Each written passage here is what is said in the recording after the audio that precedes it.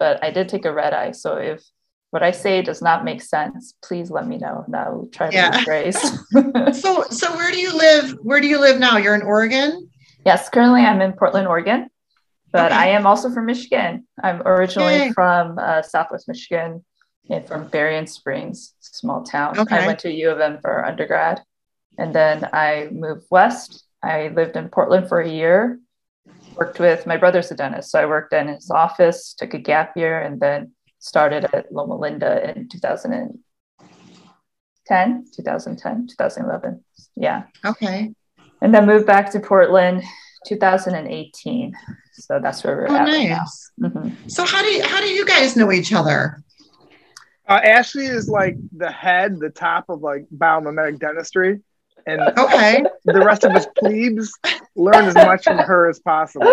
I help mentor at the Alaman Center where Vince took the mastership. So I help them do calls and just help students. And if they have questions, I'm very active on Instagram. And so that's how we know each other.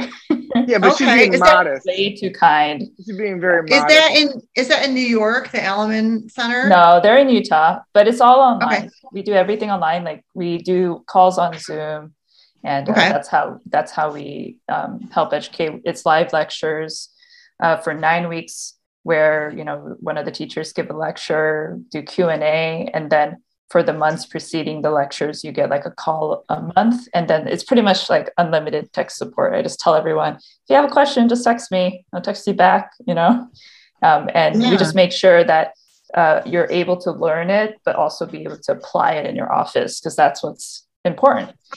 Right. Yeah, it's interesting. The first time I learned of bio-mimetic dentistry was from Vince.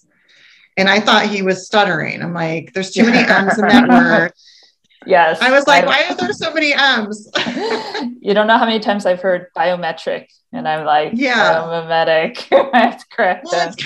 It's kind of a tough word. It doesn't like roll off the tongue, Exactly. I know. But now that I know, Vince better, now I'm, running into it all over the place. Like it's creeping up in my Instagram and Facebook, and I've kind of learned a little about it. So how did you get into that? So my story is that I wasn't a good dental student. I partied through dental school. I don't believe that. I did. I truly did. Partied through dental school, did not really pay attention. So I knew just enough to be able to prep, but I had no concept of how to bond properly. Okay. I was trained with SE bond, the 2-step that in school. And then when I come out in my first job, they were like, here you go, here's your bonding, and it's Scotch Bond Universal. And I did not understand just how they were different. And so I was just bonding horribly. It was a CEREC heavy office, and it was just something would debond a week. And it wasn't just me, it was everyone in the office. You having a re-cement a week was just normal. And then the thing that started happening is I was doing these slot preps, and my slot preps started going bad. And it would go bad where the slot prep would debond at the bottom, but still be bonded at the top. And it would pretty much go from having a D1 lesion to pretty much needing endo in 2 years. And that's when I realized oof, I'm doing something wrong. And I was just trying to kind of understand and looking for answers. And I was lucky that my brother, who's the dentist, he had taken Matt Nijad and Dr. Alaman's class. So he recommended and told me to take it. So I started taking it, and then all of a sudden I just fell down the rabbit hole, and here we are. Yeah. So it kind of, what? Sorry, Vince. I was going to say, my question for that is, so some dentists get a bunch of D-bonds and they don't get better. What about your personality made you think, I have to get better at this? Why not re-cement 1 crown a week?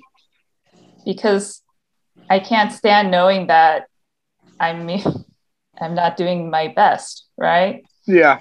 Yeah, I also can't stand saying oh, this just happens, and my problem was that I knew that it was possible, because my brother and I, beyond him just recommending the class, we'd have conversations, and I knew that with I knew how much he believed that bonding could do it, like how much it could perform, but I just couldn't replicate. Okay. So for me, because I knew the answers were out there, I didn't want to settle for saying, oh, like, let's just re-cement all these D-bonds and then, tell your patient, oh, you didn't floss, so you got another cavity here, like to me like that. I've heard things like, oh, it's because it's composite. That's why it's failing. And I'm like, no, I'm pretty sure it's not the material. I'm pretty sure I'm doing something wrong. And so Yeah. once I realized that too, that, something I'm doing is causing this problem, like I cannot sleep properly at night. So now I sleep great. Like I don't make a lot of money. I'm not very productive, but I sleep great. And to me, that's worth it. So do you think you don't make a lot of money because you don't treatment plan as aggressively, or what's the reason for the drop in production? I would just take longer. I think Okay. before I used to be able to treat like at least 3, 4 teeth a day. But now like I do 2 a day, 1 in the morning, 1 in the afternoon.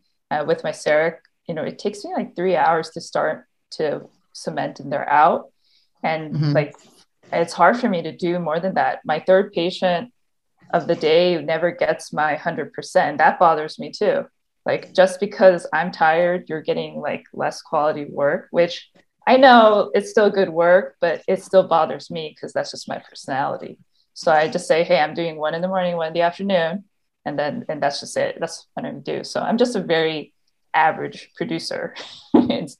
But my diagnosing actually increased with biomedics because I used to never diagnose treating peripheral rim fractures. Like when you see a fracture line on the marginal ridge, my corporate would tell us to crown them, and I did a few, and I'm like, why are we crowning this? There's like plenty of tooth structure, that's fine. So I just monitor and just watch. But now that I understand how to treat it conservatively, and I understand that treating early is much more beneficial than just watching it and seeing the crack get worse, my treatment diagnosis has increased. So that's why I do tell my other students, even though, because they all go through the same thing, they're getting slower, all of a sudden their production will drop. And I tell them, hey, it'll compensate by you're going to start diagnosing more once you start seeing how bad these cracks are. And then at least your production might be a little lower, but it'll be more consistent where you'll have more patients and more treatments to do in the long run. What is your corporation? Do you feel comfortable telling us what corporation you work for? You don't have to. Yeah, no, I'm fine. I work for Pacific Dental Services. Okay. So I don't think they're in Michigan yet. That's a big group. Yeah, I'm sure they're coming. Yeah. Their like goal is to be the #1 dental like company in America. That's literally their slogan. And they're really big. And they have a very like interesting model where they get a dentist to buy in equity into the business itself. So they have an actual owner, and then they own 51% owner usually owns 49. And that's how they do the model. They have CEREC in all the offices. And that's, I mean, I started with them. I graduated, they're like the only ones who hire new grads, and of the corporates, they have the better reputation because it's very dependent on who your owner dentist is, on how your experience is with the company. So because of that, there's a lot of people who have good experiences. And then, if they have a really bad one, it's usually because they didn't have a good owner dentist on site. So it's been mixed. And I think that's just life where I don't know if you can find perfection. There's always good and bad. Oh yeah. Are you an owner dentist? I am. I do own my office. So that's why I do have a lot of leeway. No one really bothers me, even though that it will help my office if I'm more productive. And I think that's now my current struggle. In the beginning, when I started biomedics, like none of it mattered. It was just about learning how to do the protocols well, learning how to rubber dam, do like difficult cases. But now that is getting easier, I'm like, okay, I gotta figure out the production piece to this too. Because it goes hand in hand. Yeah. Do you guys both feel, this is a question for both of you, but do you feel like dentistry as a profession is set up in a way in which you're almost you're almost penalized for doing good treatment, conservative treatment, and then you make more money, when you do aggressive bad dentistry, because then you can like do it over in a couple of years and do the filling, you go down that filling, crown, root canal, new crown. You know what I mean? What do you guys think? Vince, go first. Yeah, I totally agree. I think the only way to compensate for that is to raise your fees. Because if it takes you an hour to do an MOD on 20 and you're only making 150, but it's the best treatment possible, there's no way you can compete with $1,000 crown in the same amount of time. Yeah, I totally agree with Vince too. And I think that's one of the most frustrating things about being part of my corporate is you can see the production numbers for everyone in the company and they praise people who can cut, like 4 crowns a day, like the people who are producing the most are the ones that are saying like, oh, you guys are like the best dentists for treating your patients and making them healthy. And I'm just like, that is not what's happening. And, they're just literally going in there and prepping in 5 minutes for zirconia. Their assistant comes in to scan, design, and they come in and they put it on with Fuji in like 5 minutes. Right. So and then I have also heard other dentists will say like, well, the filling is okay if it only lasts 5 years, because then I could do it again. And, I do think there's some of that. I don't think it's everybody. I do believe that there's a lot of people out there who want to do what's still best for the patient and may not be doing biomimetic dentistry. It's hard to gauge, how much it goes one way or the other. But I do agree with you that you're obviously going to make more money, at least if we just look at it in that standard, if things don't last forever. And it has and I think about these new graduates with these, gigantic debt, it's like this debt load is so massive that are they really thinking, have we set it up so we're almost encouraging people to do malpractice sometimes, because if you have a choice between a filling and a crown, which one's going to pay the bills? I think what's hard though is that there's no standard, if you have someone that has no concept of bonding and will do more damage doing a filling than if they were to like put a crown on it, who's going to make that judgment call? Every provider is so different. Everyone has different skill level. And I think that's the other problem with dentistry. Like what you think is good dentistry is not the same as what I think is good dentistry. Mm-hmm. But there's no one to say that either one of us is right or wrong. There's no panel. Yeah, it's not exactly. They're not staging the cavity like they do for cancer. It's not. Yeah. And then the treatment plan is constructed with a group of, that's how it's done in a hospital setting. But you're right, and I think because it's not expensive enough, then it's not worth it. Like Vince said, if you're getting $2,500 for a crown, that's different than getting $600 for a crown. Yeah. You can block more time, and I don't know. It's kind of disheartening sometimes, because I feel like these poor dentists, especially the young ones, they've got this like angel devil thing happening, and it's like I feel for them. I do. Yeah, it is really rough. And, like for me in my reimbursement world, like when I do an onlay, it's automatic $200 to $300 less than if I do a crown. And so I, as a biomedic dentist, I'm sitting there going, do I save this cost? I'm trying to not think of the fact that there's money involved and just think about it clinically. Mm-hmm. And at the end of it, if I do an onlay, I have to be like, oh, I'm happy I did the treatment that was necessary. But then in the back of my head, I still always think like, oh yeah, but you're also poor. And it's very like over time, it gets more demoralizing. And so I'm sure it's much harder for someone who doesn't have like the true science concept and at least can feel that fulfillment and gratification of knowing like how good of a job they did.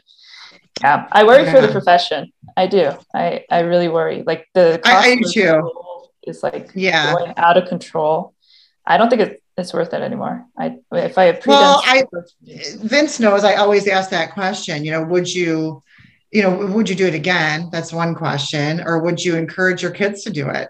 Well, let me ask Ashley a quick question, Ashley, before we go on that. Maybe I'm naive when I think this, but do you think, because all practice owners are building goodwill, do you think in the long term, biomimetic dentistry will make you more money because you have such a good reputation than fast, cheap, quick money? I want to believe that it will. I definitely have patients who will tell me like, oh, like I've never had a dentist who, just even though they don't, because I'll like nerd out and I'll say science stuff to my patient and they appreciate that. Even though they have absolutely no idea what I'm really saying. They say like, hey, no dentist has ever explained it to me like this. Like no patient is upset that I take a long time because I explain very thoroughly like why. And they're like, oh, like take all the time you need. Like I appreciate like your knowledge and the efforts that you're putting in. So I want to believe that, yes. But there are dentists out there who aren't doing biomimetic dentistry who still do a great job too. It's not that we're going to overtake them. It's just that if you're going to do a really bad job and have a bad reputation, sure, like what we do will give us an edge in the future. I do think that. Yeah. Do you think that there's go ahead. I was saying, Ashley, do you know in our community, are there super successful financially biomimetic dentists? Yeah. And they are all fee for service. The one I know that is taking PPO does like a lot of aesthetic cases, full mouth, like does big cases. Like you can't, this is my opinion. And I mean, I've just been in the community for 2 years, so it might be wrong, but from what I see, you can't just do like single tooth posterior dentistry and do BRD and be like very like financially wealthy. No, like you have to either also have like a surgery and do like implants, do aesthetics. Like you have to do something with the biomedics. You can't just do it. You'll be like comfortable and well off, but it's not going to be like, these dentists who have like yachts and planes, and that I don't think that's going to happen easily, because no matter what, like even if we charge more, like there is still a cap to how much you can charge for doing a posterior crown, right? I agree. Dentists have yachts, and Dennis, do you guys have yachts and planes? I have like a fancy coffee maker. It's behind me. I don't. I drive a Honda Civic. But like I remember my my professor in dental school, it's like one of his lectures at the end is like him on his boats and stuff. So right. Yeah, that's like what they show you in dental school, and then and I'm like, well, you could do that because we have no student loans. Yeah, when you graduated. That's how they get you into dental school, but they're homeless. They live on the boat. The true story. Yeah, I don't know. I think that I worry that if we don't pay doctors enough, this is my concern, physicians and dentists, if we don't pay them enough, or if we make the profession so it's hard to make money, then the quality of people going into the profession is going to drop. Mm-hmm. Don't you agree? I agree. Yeah. And well, I think that the thing that will still hold some measure of quality is you still have to be pretty top notch to get through. Like it's not easy doing well in undergrad and then getting in and then doing at least passing. But why bother? If you can go on TikTok and make millions of dollars. Hey, creator life is not easy either. I mean, I'm doing it and it's hard. It's So let's talk more about that. Not to switch because Jessica, I don't know if you know. I think Ashley, you have like what 25,000 followers on Instagram. Yeah. Let me look. Tell me exactly. I try not to look. That's one thing I've realized is the more I fixate on that number, it makes the whole process not as fun. So I look at your Instagram every day, so I'll tell you exactly how many you have. I have 24.2 right now. So what is the life of I think influencer is a stupid word, but you're definitely a intelligent dentist influencer. What's that life like, and how do you do that? It's actually a lot of work. Okay, I believe it. And honestly, I was able to get a leg up because I took mastership January of 2020. So I was lucky to have done it before pandemic. So when pandemic happened, I had a lot more time to actually like kind of figure it out.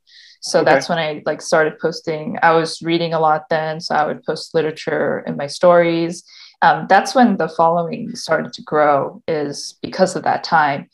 And now what's happening is now it's like I'm just trying to, like, I always want it to be fun, because if it's not fun, then it's definitely work, and it's a lot of work. Like I put in it when I was posting. I was trying to post like 3 times a week. I would come home and I have to at least spend 30 minutes if it's just a case post, or if it's a literature review, then I have to like read the paper, which could take me 30 minutes to an hour, write it up, which it could also take me an hour to 8 hours, depending on like the topic itself.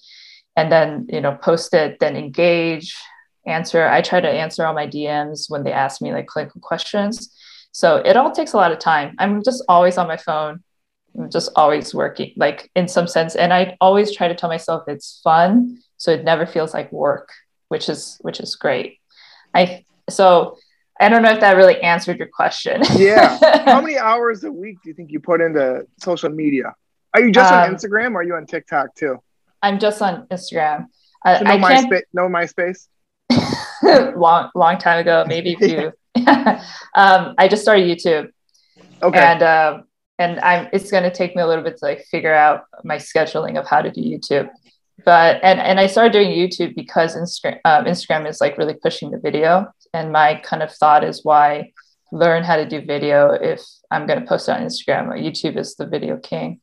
Okay. I for Instagram, I think I spend at least an hour a day just on my own page. I'm trying to like split what I do for the center, because what I do for the center too is like a lot. But like that's work, and they pay me, so I don't want to put that. But I at least try to take a good hour a day to make sure, like, I comment back to people who commented, or write back for DMs, work on posts, or I like plan posts out, get my cases together. So I'm always working a little bit every day for that. Okay. Do you make money not from the center, but from your own Instagram stuff? No, I don't. It's all for free. I'm actually thinking of maybe starting like a Patreon or something like that, but I go back and forth. I think because it's fun and it doesn't feel like work, there isn't this drive for me to be like, oh, I have to monetize. But and then the center, they take good care of me too. So to me, it's like all encompassing, because my Instagram is in a way marketing for them too. Okay, can you tell Jessica? Yeah. You know about the Element Center? I know we touched on it briefly. But can you tell Jessica your involvement, Ashley? Yeah. So that with the Element Center, which their main program is the mastership that Vince and I both did. What it is so Dr. David Alleman started his protocol to do biomedic dentistry, which he calls the 6 lessons approach. And then his son, Davey, is also a dentist. So they're the main instructors. Every week they run 3, on Mondays, there's 3 times where they'll lecture, and it goes from lesson, 1 to lesson. There's actually 7 lessons. And, they do lecture. It's about 90-minute lecture, and then 30-minute Q&A. So it's about 2-hour time. I'm mentoring. It's me, Dave Wald, who's good friends with Vince too. And then Patrick Kaling is the other Instagram celebrity. And the 3 of us mentor. So what we do is we provide support for the doctors, because there's about 30 docs that go through every 3 months. So if they ever have a question on the WhatsApp, they'll, someone in the team is responding back. And then monthly, we do mentorship calls where we meet on Zoom, just make sure they don't have any questions. If they have cases they want to go over with us, we'll do that. And so Dave, Patrick, and I help doing calls for that with us, Senior and Davey. So that's what we do. Yeah, it's great. So you're busy. I am, and I am cutting down clinically. So when I first started in 2020, I was trying to do everything and working 4 days, and it was like too much. So when I signed up with the center, I actually dropped to 3. And then after I'm actually I dropped to 2. So I'm working 2 days clinically, and Okay. then I work 2 days. I work one day for the center on Monday, and I do a lot of my calls. And I spend one day now, like just like self-study, and then one day is like my content day. And now I'm like trying to actually like keep my weekends free, because before I was working a lot on the weekend. Good for Yeah. you. You to hire an associate now for your Yeah, practice? so I have 2. You When have I two hired, associates. yeah, when I hired my second associate, I dropped to 3, but it was still a little slow. So I was like, you know what, I'll just take another day, and keep her busy. She's new. She wants to learn dentistry. Me, I'm like, my back's hurting. I love the intellectual I'm the part same of it. way. Yeah. Yeah, I'm only 34, Vince, and I'm like, oh, my back hurts. So That's when it starts though. It starts like, 8 years or so into it. That's when your neck and back start hurting. You have to go get massages and yeah, that's what I yeah. need to do. So what's your plan, or what do you see happening in the future? Do you You see yourself know, leaving clinical and going into I this I don't totally, think or I like teaching more and mentoring more for sure. That's one thing I've okay. learned in this journey, is that gives me like a positive satisfaction that clinicals just don't. I like fixing teeth, but the thing I really struggle with is patient management. And I'm very introverted. So at the end, that's why I can't do like more than like so many treatments a day, because, I just get really tired of just dealing with people by the end of the day. Yeah. Yeah. Versus, Yeah. even though I talk to so many people online, it's funny how just the fact that you're not doing it in person, it just like takes so Mhm. much load off of you. So I found that I do love the mentoring. I do love content creation. I love making content. And I find that the balance is tipping where, like when I'm at work, I'm not as happy, because I know I'm happier, outside the office. So I'm trying to figure that out now. I'll let you guys know when I do. Mhm. So I guess my question is, are you trying to set yourself up financially where you'll make enough money non-clinically to eat food? I'm married, and my husband, I mean, he doesn't make doctor salary, but he makes enough for us to survive, Okay. which He buys the is, food. yeah. So we aren't starving, and he cooks too. Everybody, I need to give him the credit. The reason I'm able to do all this is because he cooks. He does everything while I'm always, What's working at his home. favorite dish to cook? Lately, we've been eating a lot of chicken because red meat is so expensive. So he'll cook like chicken thighs, or we'll have like chicken soup, tortilla soup, because it's been cold in Portland. And then sometimes I'll cook some Korean food, but I haven't cooked in a long time. And mainly like it's because as soon as I get home, I decompress for like an hour, we have dinner, and then I'm back to like, reading or working and doing stuff. So Okay. Are you Do you have Korean? kids, that's our Ashley? life. Oh, No, no I kids. need to figure that out. That Yeah. too. There's a lot I need to figure out in my life.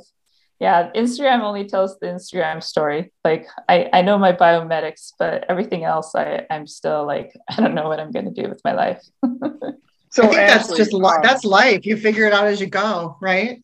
That's what I'm so trying to do. Yeah. 2 episodes ago, we had on what did Mark call himself? A digital wellness expert.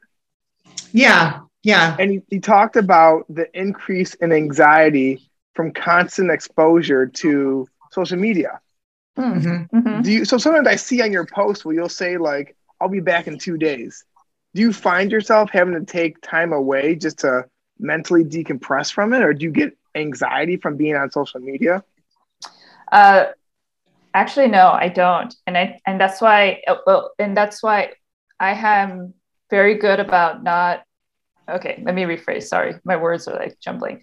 I get social media anxiety when I fixate on the wrong things. So Okay. when I think about like, oh, I want more followers, or, you know, like the popularity contest aspect of social media, if I get sucked into that part of it, it does give me anxiety. So I know not to worry about my follower count. Like I don't look at my like insights that much anymore. Like in the beginning, I looked at it a lot, like, ooh, when should I post, to like, looking at my graphs, but now I don't. That stuff will give me anxiety because then I have a pressure of feeling like I need to perform and like do more. So all I do and focus on is how do I make good content that my followers will like and learn something from? And that's all I think about. And then I just try to engage back. The one other piece that I don't know if it's an anxiety, but something that's been happening is once I passed, I think like the 20,000 mark, I can't keep up with like so many people tag me. Yeah. And I remember being the person with like no followers, you know, asking for recognition from like a bigger account. And for a while I was trying to like at least like comment something for everybody, but I actually hit a certain point with time where I was like, oh, I don't think I can do it anymore. So that's not so much of an anxiety, but kind of sadness, bittersweetness, where I realized, okay, I'm kind of hitting my cap where I don't want to put in more time to do this. So I decide not to do it. And, you know, it kind of feels like a letdown too. So that's what I'm experiencing. I hope it's so. Almost like a negative side effect of success. You can't be 1,000 to 10,000 people's personal friend with everyone. You don't have the time for that. For sure. So if someone asks me a clinical question, I will, you know, take this time to respond to them. But if they just like tag me or, you know, they say just hi or they don't say anything of value, I don't respond back anymore. So that's it's too hard. 25,000. Yeah. No, I have 300 followers. I can't respond to all of them. Yeah, for sure. Yeah. Yeah. And it's you're doing that by yourself. You don't have an assistant who's helping you with the posting. Okay. No. And I don't think unless they're a Bio-mimetic Dentist, I don't think anyone could really help me because it's very particular content. You know, it's not like oral hygiene tips or, you know, stuff like that. It's very particular. And then if it's about my case, my style is I always kind of write about like the emotional battle of what happened when I was doing the case. And that's something that only I can really do. So I don't think I will have an assistant to do it. My husband is helping me a lot with YouTube though. So that's one thing where I can't do by myself. So he's been helping me a lot. And then, I mean, if we actually get it up and get consistent at it, maybe we'll hire and have someone help us there. What's the name of your YouTube channel? Same thing, Dr. Ash Lifts. Okay. So are you a power lifter or do you lift weights? So it used to be my fitness account. It was Ash Lifts. And then I got in for a while. I wanted to be like a travel blogger. So I changed it to Ash Lifts the World. And then obviously I didn't become a travel blogger. So it became Dr. Ash Lifts. So it's just the evolution of that profile I have. Do you have a consistent lifting schedule? You still work out? Yeah, I try to go at least. So I've tried like all the exercises. The thing that helps my back the most and neck the most is powerlifting. I recommend it to like all dentists to give it a try. Like you have to have a coach because obviously when you're lifting big weight, like you don't want to have bad form. But I realized powerlifting that there's just certain muscles that I was just never using. And those are the muscles that kind of hurt when you're in bad positions and they like kind of strain. And by powerlifting, you use so many of your muscle groups when you're doing compound movements that I started strengthening these muscles. And I had chronic hip pain for years, like 2 years, I would wake up with hip pain. And there was a time where I was like, I don't know, like if I can continue doing this, if I'm 30 and I'm having chronic pain already. But I started powerlifting and literally in 2 weeks of doing a specific lift, my hip pain went away. And I know if I'm gone from the gym more than a week, it comes back. So I have to go every week at least to make sure I lift. And that What's helps that me lift so much. that helps your hip? Sumo deadlifting. I think it was one of my adductors that I was just like never working out. And it's probably just tight and pulling on my hip the wrong way. And as soon as I started practicing that lift, my hip pain just got better. It was crazy. Yeah. So. I love deadlifts. I do them like every other day. Do you lift weights, Vince? I just started a kettlebell routine like 3 weeks ago. Yeah. Okay. Is that where you eat kettle corn? You eat kettle corn? You eat kettle corn every day, and then you cry on the way to work. You ring a bell. It's the cowbell that you do. Yeah. It's true though. I think my trainer told me when I was practicing if you strengthen your abs, it's really good for your back. But it's like, just strengthen everything, lift weights, because dentistry is horrible on your body. It is so it's really horrible. Tough. Yeah. I think the other thing is my hearing is going. Like my husband will say something to me and I'm like, huh? Like I'm like, what? I can't hear. Yeah, it's really, And do you wear earplugs? I should. I've been saying I'm gonna go to an ear doctor for a while to get like the custom ones made. I'm gonna do it. Promise, Vince. The problem with earplugs though is, can you hear the patient? What if they're trying to talk to you? So that's why you have to get the custom ones, because I've tried the concert ones and it kind of works, but everything kind of gets muffled a little bit. But apparently, like custom ones, it's just blocking out the high frequency of the drill. Okay. So that it's helping, but you can still hear the patient. So, I mean, hopefully give that a try. Because what's that doctor called? An audiologist? Yeah, audiologist. Okay. Or an ENT, right? I think ENTs, they're more about like if you actually need surgery in your ear or like things like that, for not so much like hearing. Kind of like how optometrists do like your eye checks, and the ophthalmologists will do like eye surgeries and stuff like that. Okay. So the Delta Airlines free earplugs that I used to use didn't. The foam. The yellow. But those are for sleeping, because you can't hear they block anything. everything out. Yeah, no, for sure. Yeah, that's a good idea. So Ashley, I think our personalities are actually very similar. Do you find dentistry more physically taxing or mentally taxing when you're working on patients? I actually think more emotionally and mentally taxing for me. If I follow your post and I read what you talk about, your emotional battles with cases, and I have the same emotional battles when you're putting 6 crowns in. So how do you work through that so you can effectively work throughout the day? I don't see as many patients. What's helped me a lot is that I just have to reassure myself that it will be okay. When you'll be okay? Yeah. Like when I first started out, I had a lot of anxiety where I was so worried, I was getting a crown back from the lab. And the night before I'd be stressed out. Like, is that crown going to fit? They only gave me half an hour. Am I going to be able to do all the adjustments and get that thing seated? And, like things like that would just stress me out.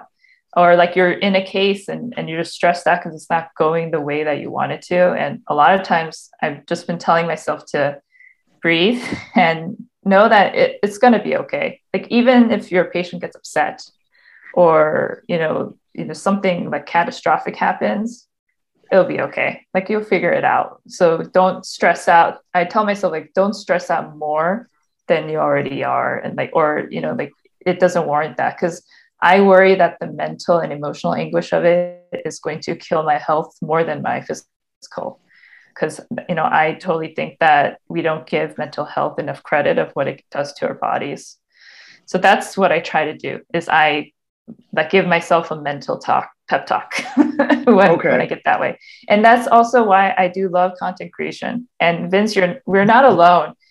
When I first started posting the way that I did, I was just scared to show my work because, it's not like Instagram great. So I started just like talking about like all like venting essentially and showing people like, I understand it's not good and those things bother me. And so many people message me saying that they feel the same way. And I think people think that they're alone in feeling that way, but there's actually a lot of us who are like that. And I tell them all, it's not as bad as we think it is. We all tend to think it's a lot worse than it is. So that's what I try to tell myself now. We're so hard on ourselves. Yeah. We are. I don't know if is that a dentist thing? It must be. It's gotta be, but I went to a class once and I still remember it was a CIREC class. I loved the CIREC, so I used it every day, but I went to one and it was this local person. And I still remember he showed the finished product and then he showed it from like the aerial view, and he had over contoured the restoration and opened up the embrasure. You know how you do that? Yeah. And he's like, and then, I over trimmed it and I kind of messed it up a little bit, and it was done. And I loved that he showed that, because I was just like, oh, I'm not looking at another perfect restoration. Yeah. Like, this is real life, Exactly. So I think I think it's great that you're doing that. I think dentists think, we think everyone's amazing online, and, everyone's just like killing it. And yeah, no, I just, just the ones that are that, artistically good. But that was, and I do credit Instagram for that. And I do think that's why a lot of the social anxiety I don't have, because it actually helped me with my anxiety a lot, to be able to post my work and people tell me that it's good, and not, like I'm too hard on myself. Like, I am stressing over things I shouldn't stress about. When people who I respect and like tell that to me, then I have to believe them. I believe it. And slowly I become I'm still hard on myself, but I try to be kinder to myself. The way I phrase it this way for someone, like, I would never like put my friend down if they made a small error. I try to think about the case now, if it were my friend who did it, and what kind of constructive feedback would I give for my friend? And I would never do it in a negative way. So why should I do it that way for myself? So I just try to be kinder to my mental state. Well, that's be as kind to yourself as you are to other people, is what you're saying, right? Yeah. Yeah. I like that. Well, sometimes I'll have this anxiety where if I'm not hard on myself, I'm not going to get better. Like, if you loosen up too much, maybe you guys feel similar. Then like you don't improve. Yeah, Vince, we are the same. I feel that way too. That's why I feel like I have to constantly be working, and like, I don't want to take like a night off, because I worry that, well, it's going to be one night and then 2 nights and then 3 nights before I know I'm just not doing it anymore. So I feel that way too. And but that's another reason why I post, like, I post because I want to show everyone that I am getting better. So it's this fine balance that I'm trying to find, where I'm trying to be kind to myself, but also push myself to do well. This last week, I took an extra minute after I put rubber dam on to make sure the wrinkles were out, which is absolutely nothing to make anything better, right?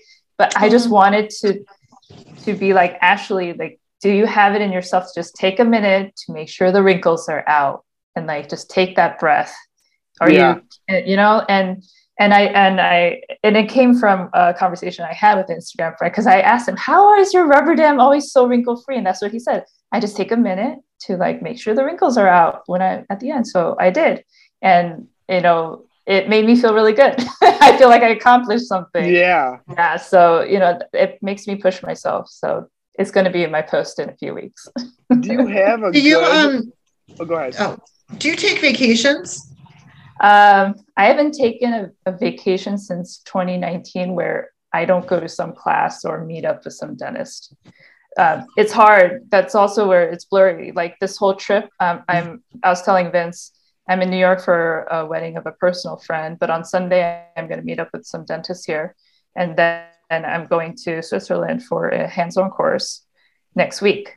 So for me, I'm like, it's vacation, but at the same time, for 3 days, we're learning and doing hands-on for 8 hours. So it's not like a true. It's not vacation. That's not vacation. No. I think though, it's, we're all kind of we're cut from the same cloth, and I'm like that too. I mean, I work from the second I open my eyes until I go to sleep, but something I do that I highly recommend is I go to like an all-inclusive resort a couple times a year, and I turn it all off totally. It's really hard, but it's so good for your mental health. Yeah. So I don't know. I believe you. Yeah, I do. And so, Ashley, do you have a good work-life balance? My husband would probably say no. Okay. For me, I like it. For the first time in my life, I wake up and I know there's something that I want to do that's work. Before this whole content creation, educating thing came along, there's so many days where I would wake up and be like, oh, like I have to go work, you know, that feeling of, oh, I got to get ready to go to work. But when on those, exactly. But on the days where I'm working from home, so I'm by myself, but I am like getting like all my posts and everything together. Like to me, that's a good day. I could like plan things out, do a lot of work. You know, those are days I really love. Isn't that true success, Jessica? Maybe you agree. Actually waking up and wanting to do what you're going to do compared to making $12 billion a year. Yeah, I mean, as a person who really enjoys her job, you know, I do. I think it's the best. When you're making money doing something you love and you actually really like doing it, it's very fulfilling. But I do think it's good to take a break, because I think our brains need to reset a little bit. Mm-hmm. And we forget, you know, it's part of self-care. Everyone's talking about self-care right now. You know, it's like we almost forget that we need to do that too. And it's really hard. I mean, it's hard. Like I don't sit on my couch and turn on the TV, you know, when I could be sending out letters to dentists, seeing if they want to sell practices, you know, but I don't know. So yeah, I guess, does that answer your question? No, that was terrible. Yeah. But, I think success would be when it's both. You're making money doing what you love and also taking care of yourself physically, the trifecta. I don't know if there's a lot of people who are able to do all three. You know, like I think we all tend to swing harder on one way or the other. Yeah. Or we go in phases where you're in really good shape, but you don't know what you do. Yeah, exactly. So, and I think that's what good work-life balance would mean too, where, you know, you taking care of yourself, but also doing what you love and working, and also feeding yourself, which that I do need to figure that out too. I have student loans too. I have a lot of them. I mean, we all do. Yeah. Yeah. So it's, you know, we used to say, like, my group of friends, we'd say like, either the office is good and the personal life is horrible, or the personal life is really good and the office is, you know, for other people, you know, you can't have both, but I think you can. I agree with you totally. It's like, nobody has all of it in perfect balance. It's always kind of unbalanced, right? Yeah. I mean, I don't think you can. I think it's like a unicorn that people are chasing. So for me, like, I just try to make sure that I'm more happier. Like, there's more instances where I feel happiness than I am like stressed or sad. And I really try to keep that balance, whether if that happiness is coming from my work or from like my self-care, for, you know, it's just that emotional balance that I try to strive for. And that's what I've been trying to work on. Do you have that right now? Do you find more positive moments than negative in your life?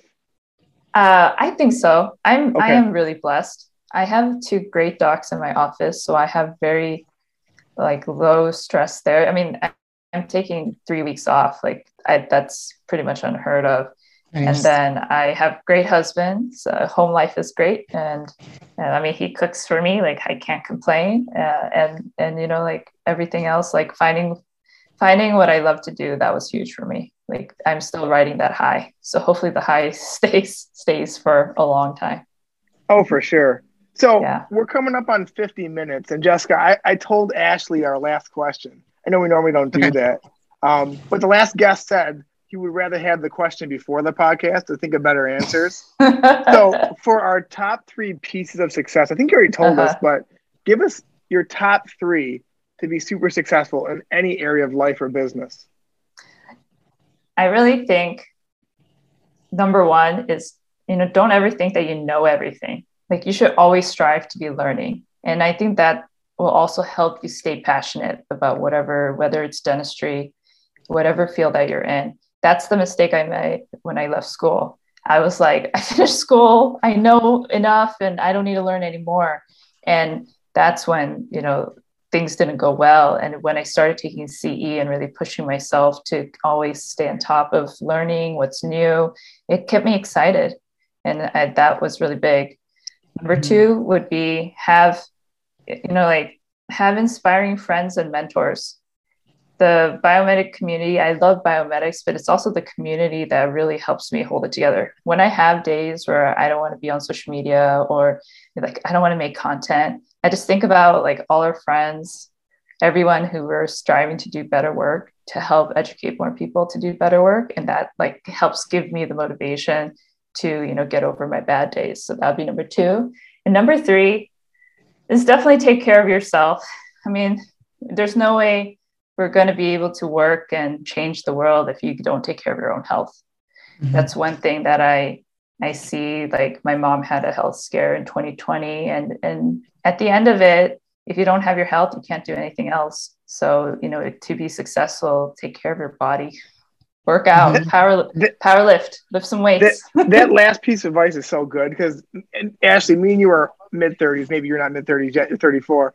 But the difference between 20s and 30s is so pronounced that you have to take care of yourself. I did not believe my brothers are 10 years older than me. So I was 20s and when they're in their 30s, and I didn't believe them. And now I'm just like, I believe it. And I try to listen to what they say about the 40s. And so apparently it only gets worse, Vince. So Jessica's in her 20s, so she has no idea what we're talking about. Yeah. I just I'm in my late 40s now, and I never would have guessed. Oh, thanks. Yeah. No. But it's funny. I think I love the 40s. The 30s are kind of chaotic. I feel like, a lot of people are like having their kids, or they have really young kids in their 30s. They're starting a business. It's like everything's just like craziness, and then it kind of tapers off in the 40s, and that's my experience, anyways. That's good to know.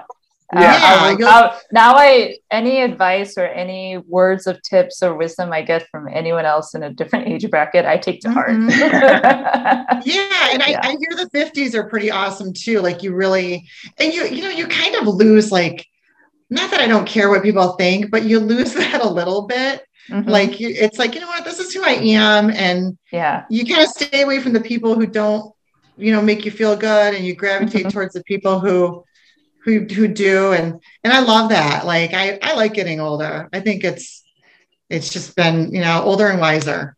Hey, I love that. It gives me hope for sure. Yeah. And I do want to answer the question Jessica had that we didn't talk about, is whether I would do it again.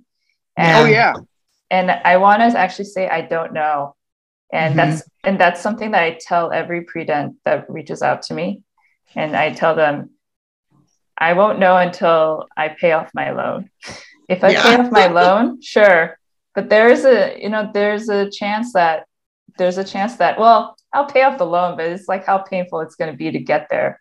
And that's the thing, is I try to explain, I came out with $420,000 in debt, and you just can't fathom what that even means when you start signing for your loans, when you start dental school, right? Like you don't understand just how much backbreaking work you have to do to pay that much kind of money back. And I tell a lot of pre-dents, I think anyone going to dental school should work in retail, customer service. That's our job. That's like what we principally do. The cutting the tooth is the easy part. It's customer service, being able to talk to patients. That's like the most important thing, not taught enough. That's an awesome statement. I would also add to that. I waited tables and bartended for 11 years.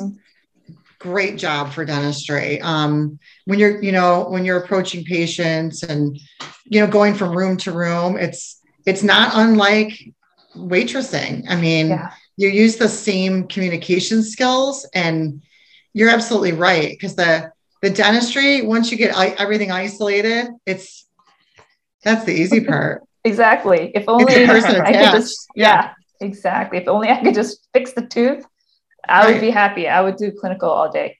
It's just, it's managing your staff. Like it's the people part of it that's hard.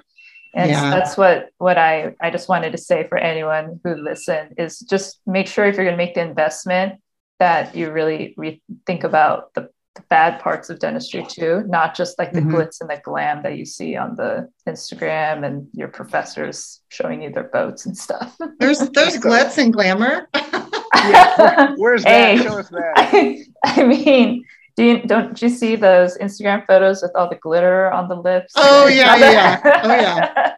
Yeah, I mean, not I can't put glitter on my back teeth, you know. Right. My But, diamond crown. Yeah. I want to say we feel so lucky you spent this past hour with us. Thank you so much for coming on. Oh, no, thanks for having me. I had so much fun. Anytime, you know, like Yeah, thank you. It was great talking to you. And this is our pilot Zoom episode. So yeah, so okay.